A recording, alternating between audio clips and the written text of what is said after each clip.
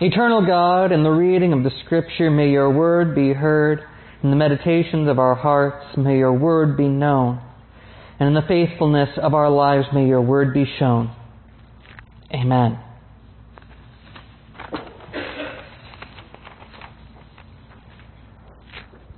Our first reading for today comes from Deuteronomy chapter 10, verses 12 through 22. Now, in light of all that, Israel, what does the Lord your God ask of you?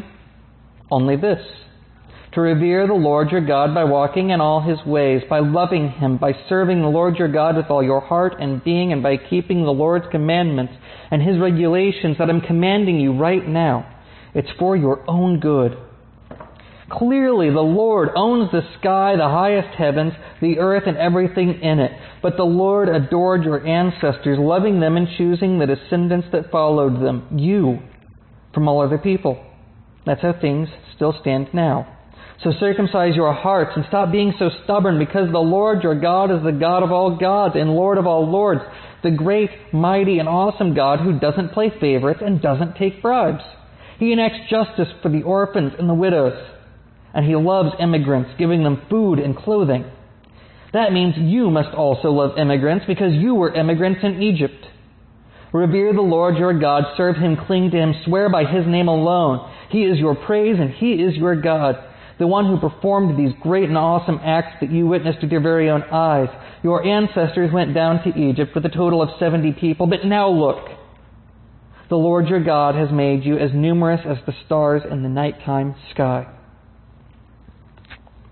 Our next reading is from Ephesians chapter 2, 11 through 22.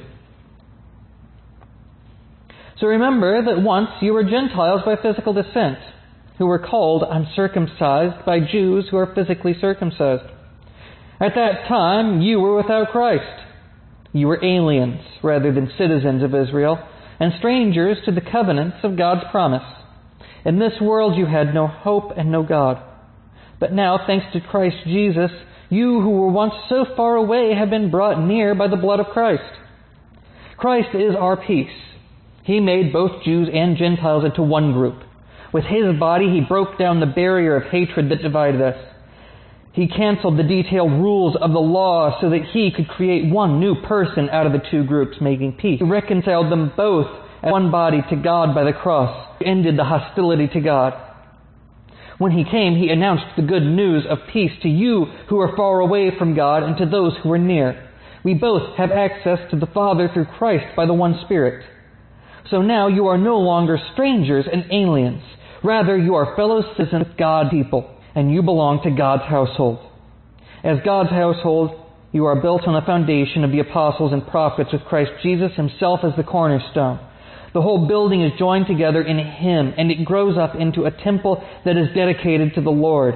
Christ is building you into a place where God lives through the Spirit.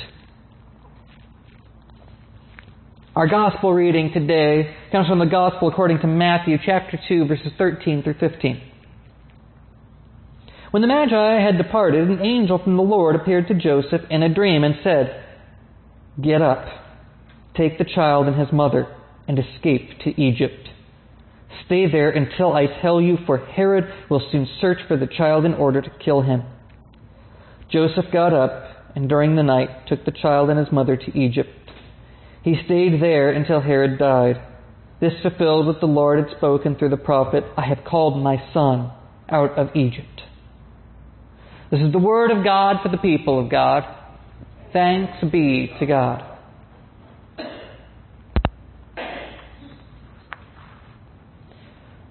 So today starts a three-part series about those in need. And it's going to look at three different groups that are called out over and over again in Scripture to be given special care. And I have labeled those groups the immigrant, the poor, and the abandoned. And I chose the abandoned because it seems to be able to wrap up those who are abandoned because of illness, those abandoned because of skin diseases, those abandoned because they were orphans or because they're widows. But all three of these groups are repeatedly called out in Scripture to receive special care. And part of what we'll be looking at is why they need special care and what it is we are called to do. And we get three different pictures of why the immigrant holds a special place in our hearts and in our history. That in Deuteronomy, we have laws telling us, don't treat the immigrant differently than you would anyone else. There is one law for you and there's one law for the immigrant, and it's all the same. Because the Israelites were immigrants in the land of Egypt. That we talked about Abraham, Isaac, and Jacob in the past few weeks. And it was Jacob and his family that end up going down to Egypt to escape famine. And they become immigrants, strangers in a strange land. And there they are mistreated. There they become slaves. There they are abused, and it is there that God raises up a leader in them through Moses and leads them out of captivity and into.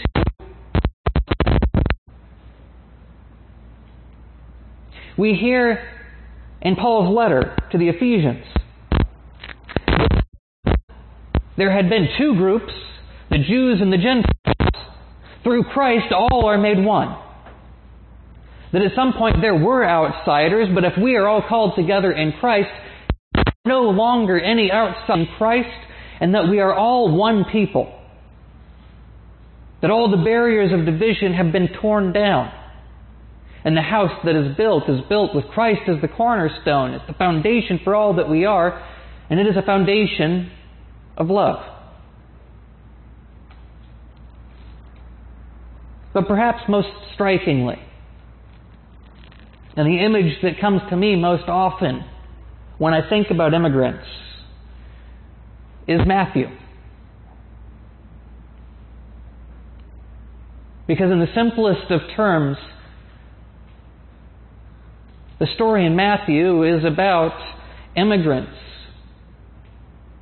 fearing violence, fleeing for their lives, hoping to find life in a new land. Joseph doesn't know how long it's going to be.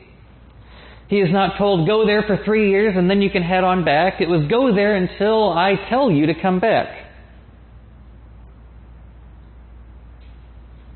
Which can be an awful long time. Joseph probably had no idea if he was ever going to be able to go back. But he had a choice. Stay and risk the death of his family.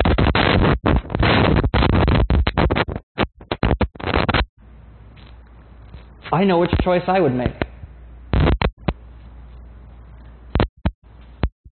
It reminds me I descended strange in a strange land, and that I serve a Savior who himself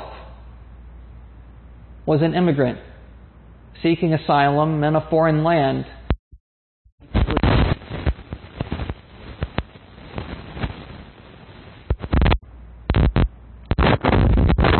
Treatment through the Bible. And the time to pick on. Because they often have very little of their own. They are usually immigrating because they have nothing and are looking for a better life. And because of that, they're taken advantage of. Because they don't already belong to the society, usually the laws apply differently to them, and it's easier to take advantage of them and to take what little they have.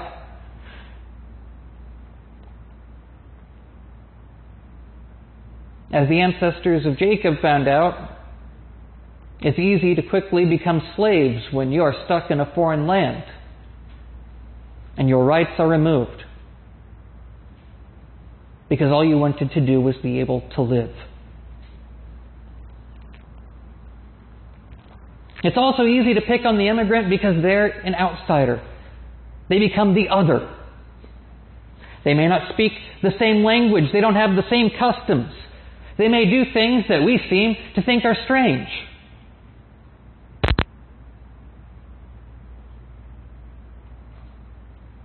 We get upset when they do things the way that we do them. And we forget that it's our responsibility to help them with that. We forget that the immigrant isn't simply seeking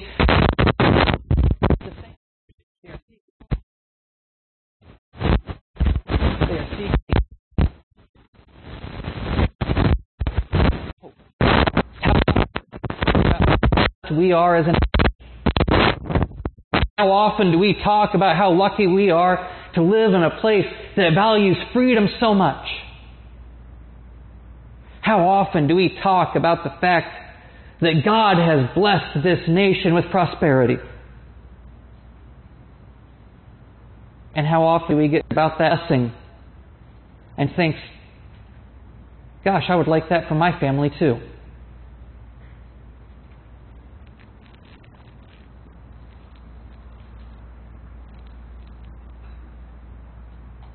The immigrant often faces hurdles. Hurdles in society, hurdles in government, hurdles in law. Often get blamed for things that they have no control over. Often become the scapegoats so that we can blame our problems on somebody else. And that was just as true in the time of the Israelites as it is now. But time and again, God calls us. If there's an immigrant among you, feed them. Treat them well. Treat them how you would want to be treated if you were in that same situation, because you are to love your neighbor as yourself, and that immigrant in your midst is your neighbor. Ask yourself, if that was your family, what would you do?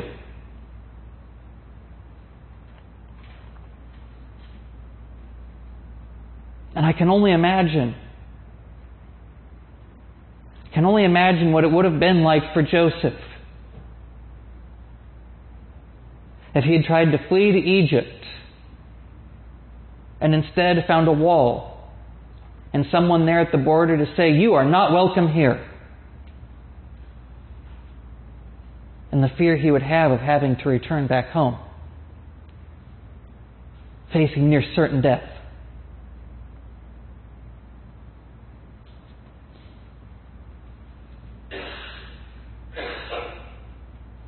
I think about it because I can't help but think about Mary and Joseph and Jesus anytime I hear about a family fleeing from violence, either from the state or violence that the state is unwilling to control.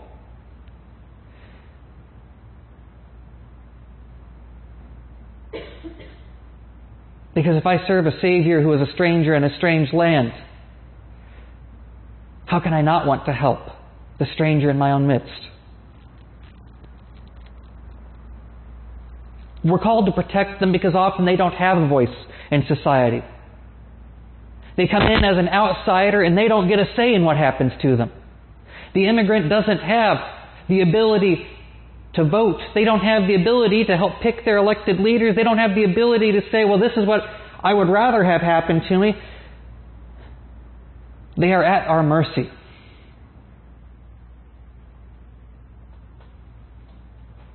You know how sometimes mercy is. I am not a politician, and I am not a lawyer. I can tell you that our immigration laws are complicated and tricky, and that there is not an easy solution to fixing all of it.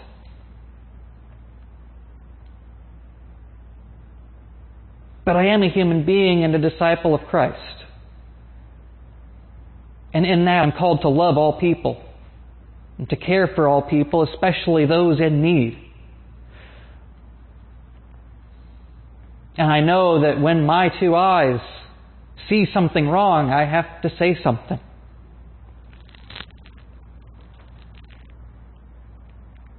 We can do better. we can do better and we must do better.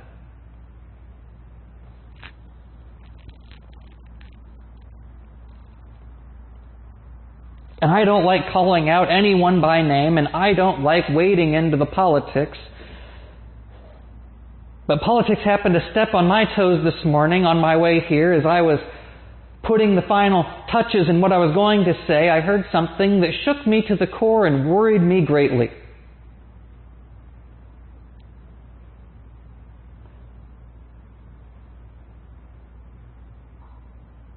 Because this morning, the call for American citizens to go back to their own country.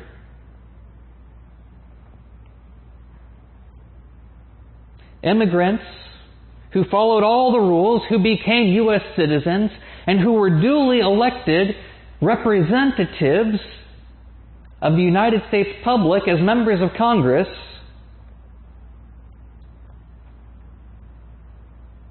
we're told by our president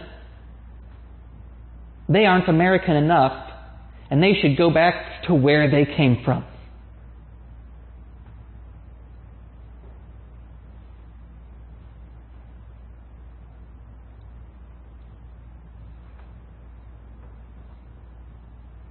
I can respect the president and the job he has to do, but I cannot respect using immigrants as a scapegoat and saying that people who sought this nation as their home, who came here wanting the freedom that we have, wanting to be part of this great nation, came here seeking the blessings that we have, becoming Americans because of their love of this country.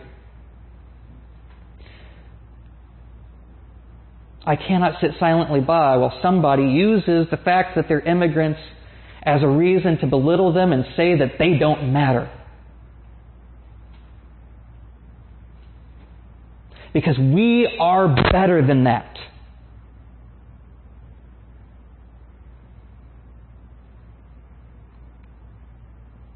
Christ calls us to give a voice to those who cannot speak up for themselves. God has called us from the very beginning of the law to... And I can't think of anyone more vulnerable than the children crossing our border, struggling to find a new place to live, simply seeking hope.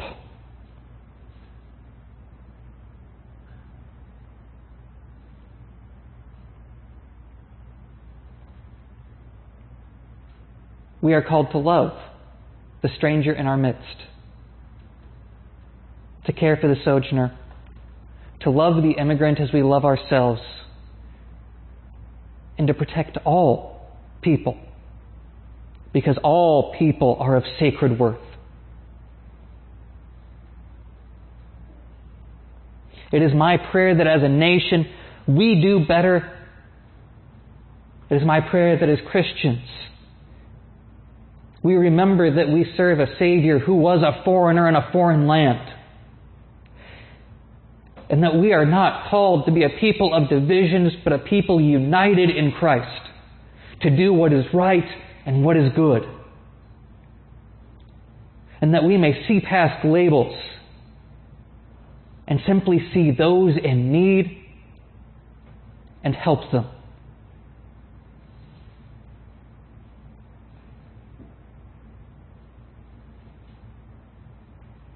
Because when I was hungry, you fed me. And when I was naked, you clothed me. And when I had nowhere to go, you took me in.